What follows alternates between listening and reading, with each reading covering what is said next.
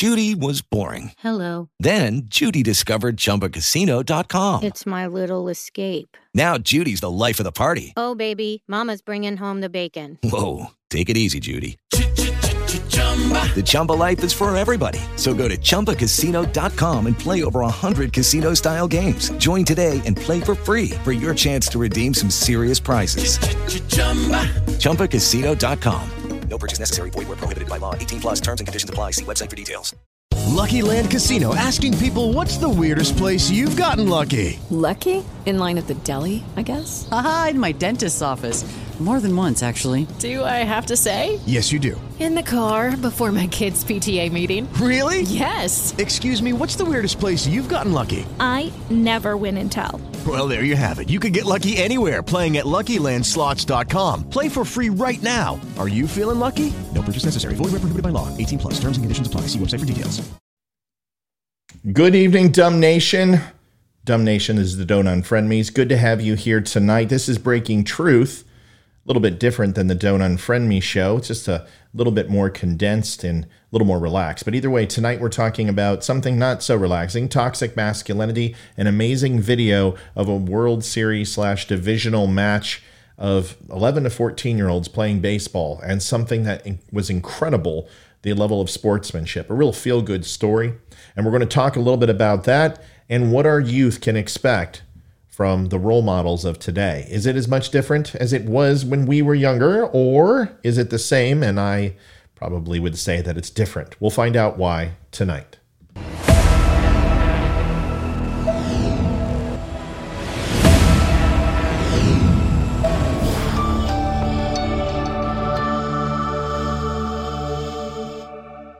Once again, thank you for watching Breaking Truth. I greatly appreciate it. My name is Matthew Spear. I am the host of Don't Unfriend Me and Breaking Truth. It's good to have you here tonight for episode 14. Let's get into it right away. Do me a favor, throw me a like, follow, and share at the Don't Unfriend Me show. I would appreciate it. You can find me all over social media.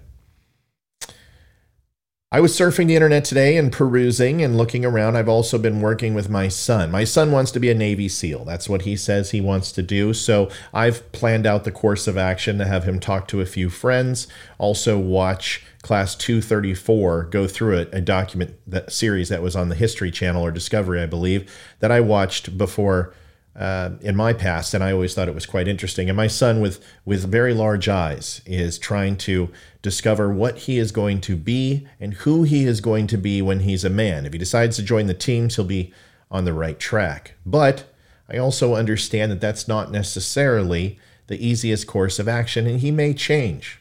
But my job as a father is to give him a healthy dose of reality and support. In this video, I found something truly inspiring that took place, something you don't see often anymore. Give it a watch. Texas East playing Oklahoma. Texas, go get 'em. This is probably 10, 11 to 14-year-old bracket. Kids are just learning their own strength. They're throwing the ball faster, a little bit more intense, hitting it harder than ever before, and they're obviously at risk of injury. The pitcher lets one go, and unfortunately, it beams the batter in the head. The pitcher obviously didn't mean to, and we'll see in the video what happens from here. Listen closely. Oh, look out. Immediately, you hear a coach or a father yell out, "Josh," as in disappointment. Now, as a dad, my first reaction would be to call it out and scold my son, or if I was the coach, the pitcher, because you don't want anyone thinking that you just told your pitcher to headhunt a kid because you're simply one run ahead in the game. But this isn't what happened. It was a mistake. And what I have to give credit for the coach or the father who's involved is simply letting everything play out. Let Josh deal with the emotions of hitting a kid that he didn't mean to, allowing the batter to brush himself off and get up.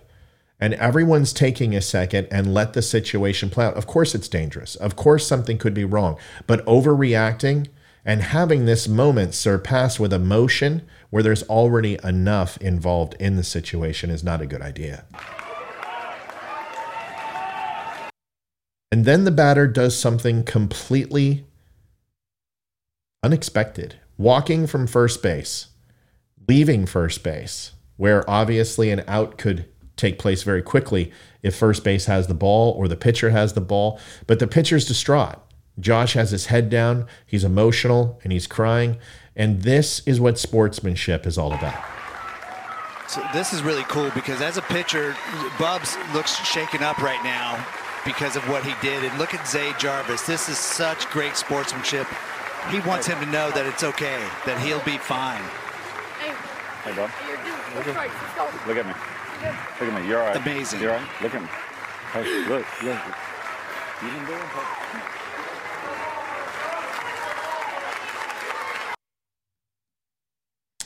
If we wait long enough, kids will figure it out. I know that when I was younger, I always wanted my father to rush out if I was hurt. And then after some time, he would stand back at arm's length and allow me to go through those emotions myself. And my mother was unrelenting in trying to get around my dad's gaze, but Mom got to step back as well. And as parents, we've had to learn how to discipline ourselves to do the same thing. So much happened here that we can uncover and talk about in just a few short minutes. Let's start talking about it now. When we take a look at something like the words toxic masculinity, in itself, it is toxic because it's really a Mott and Bailey doctrine. Remember this picture. A Mott and Bailey doctrine is where you make a lot of outlandish arguments that nobody would agree with, and then, when challenged, retreat and say, no, I'm only saying, insert airtight definition that doesn't really imply their point here. The fallacy takes its name from a medieval castle called a Mott and Bailey, where you have a relatively vulnerable enclosure, a Bailey, with a much more defensible fallback position, a Mott. If someone attacks the Bailey, you retreat to the Mott until they leave, and then you go right back to the Bailey. Philosophy identifies some more popular and contemporary identifiable examples. For instance, when some feminists argue that in order to be feminist, one has to support specific and controversial laws and social norms. But when challenged, they retreat to the Mott that feminism just means women are people, or something like that. Toxic masculinity is a typical example of this. Feminists will cite men sitting with their knees too many inches apart as an example of toxic masculinity, the Bailey. And then, when challenged on this, say something like, oh no, I'm just saying that men are under too much pressure in our society, the Mott. Then, if you agree to that, they'll keep arguing that men sitting with their knees too many inches apart is toxic masculinity. It's about hopping from one foot to the other continuously so nobody can pin down exactly where the sleight of hand is happening in your argument. This is a fallacy so subtle that the people using it often do not even realize what they're doing, which makes it difficult to pin down because in their minds, they're being totally sincere. Masculinity is not really a problem in our society. In fact, many problems attributed to masculinity are usually problems with effeminate men rather than masculine men. These negative traits are often called toxic masculinity. However, more often than not, they are effeminate in nature and only italicized by their maleness. The problem with society is not masculinity nor patriarchy. It's the empathy gap. The empathy gap is a quirk of human psychology left over from being animals. It makes us accept male death and suffering more easily and not take it as seriously as female death. Both sexes are equally likely to have an empathy gap for male victims. As I often say, 10 out of 10 women dying is a tragedy. 10 out of 10 men dying is a Tuesday. This simple structural error in our society has huge run-on effects. 90% of workplace injuries happen to men, and 97% of fatal injuries happen to men. But precious few people actually care about that. They're happy to accept the fact that men take more risks and work in more dangerous jobs on average than women. This is entirely true, of course, but if the genders were reversed, we'd be working so hard to find a solution to have stricter protocols. We would treat the male risk-taking instinct as something to be accounted for when coming up with plans to minimize risk. Not to say we aren't getting better. I do commend the HSE's effort, make no mistake. But there's no male-centric solution for a primarily male problem. Similarly, men are 3.8 times more likely to commit suicide than women. We're talking 75 to 85% of the suicides being male depending on the region. Yet, do you know what the main talking point is? That women attempt suicide more, or that men are bad at asking for help, or that patriarchy makes men kill themselves. It always wraps back around to men being to blame, and that is another symptom of the empathy gap. Talk to most people, and they don't ask the fundamental question of why are people killing themselves. They ask, why didn't they ask for help? They don't ask what factors make men commit suicide more. They shake their heads and be like, stubborn men don't want therapy. Rarely does someone say, well, okay, then we need to come up with a different therapeutic method for men. Does such a thought even cross most people's minds? Does the fact that therapy is female-centric and that media portrays therapy as feminine in nature factor in at all? Men are outnumbered 5-1 as counselors. You see similar numbers in psychotherapy, and 80% of clinical psychologists are women.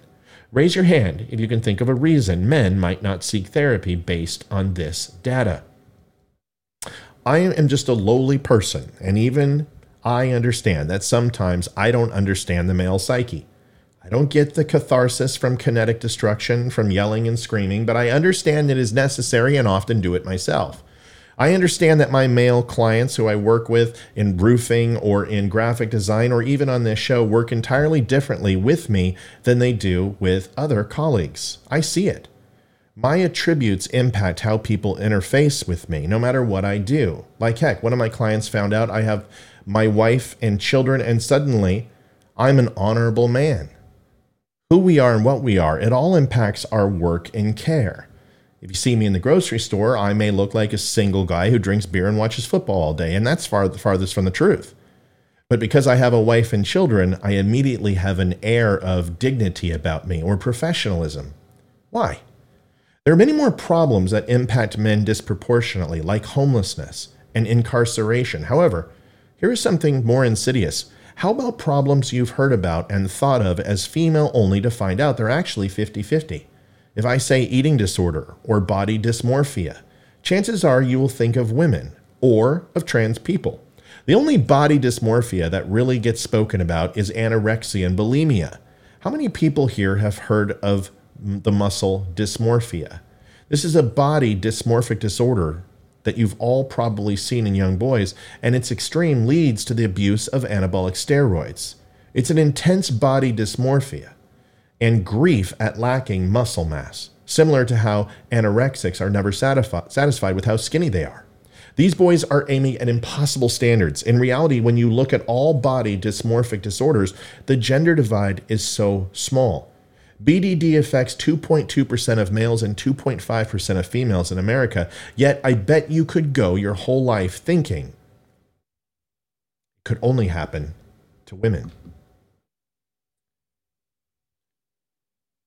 Here's another one. How about domestic violence? Place your bets. Everyone put them on black, red, or whatever you want. What percentage of men experience domestic violence? Let me tell you, it's about 50-50 or 60-40. Gay relationships have the least domestic violence, whereas lesbian relationships are the most turbulent. However, if you are bisexual, you are at the greatest risk of violence. Additionally, women are usually the instigators of intimate partner violence and also usually the first to reach for weapons. Lesbian and bisexual women have the highest rates for physical violence, rape, and stalking. With all that in mind, think about the Duluth model, where if a man rings for help in a domestic abuse situation, he gets arrested. Pioneered by feminists in Minnesota who believed in the factors of power and control, but ignored the 25 other factors at play in domestic abuse scenarios. Think about the utter lack of male domestic abuse shelters. Here's another big one. What about rape? You've all heard of 1 in 5 women, but what if I told you men make up 38% of rape victims? Previously, rape was defined as having to be committed by a man. When this definition changed to be inclusive of male victims and female abusers, it went up 500%. 38% doesn't even include FTP, which, if it includes, brings up the stats 50-50. Primary victims are children, by the way. The legal definition erases male victims and obscures data. You know what this is called? Systemic sexism. Not only that, we can take this neutral definition back in time and see the ugly truth. There is literally not enough space or time to discuss the millions of ways the empathy gap has damaged our men and by proxy or society. This is not a fault with masculinity. This is our fault. Each and every one of us who do not actively fight our inborn and societal enforced biases against men. If you treat someone as an enemy and as a threat, not only do you dehumanize them, but you teach them to fill that role. Do you want to fix society? Then treat people right. We should celebrate videos that I showed you, where men or boys are becoming men. It's not that boys don't have a sensitive side. It's not that they don't have the ability for compassion. It's that they're told that they're going to be toxic, that the masculinity is a bad thing, to keep their knees together, almost as we did with women on the bus or in church. It's really ridiculous. When we take away the basic instincts of what makes a man, we lose so many other things. You lose protection. You lose intensity. You lose a passion and a drive. You lose a dilettant. You lose the ability for someone to have a work ethic higher than most. Men do amazing things. They should be recognized for it, not on just a baseball field or not going to the office, but more and more as a society, we should stop subjugating people into hierarchies, where it used to be that men were the prototypical patriarch, and now men are idiots on commercials, and the woman is the intelligent matriarch who knows everything. It's not about equality, it's about a transfer of power from men to women. And unfortunately, it's destroying a generation of young boys. And it's our responsibility to get it to stop. Folks, thanks for watching Don't Unfriend Me Tonight /Breaking Truth. I appreciate it. Veteran Crisis Hotline, also a big topic for me every single night. Veteran Crisis Hotline, 22 veterans commit suicide a day. It is way too many. 1-800-273-8255, press 1. Please do me a favor. Traumatic brain injury, anxiety, depression, all very real. PTS.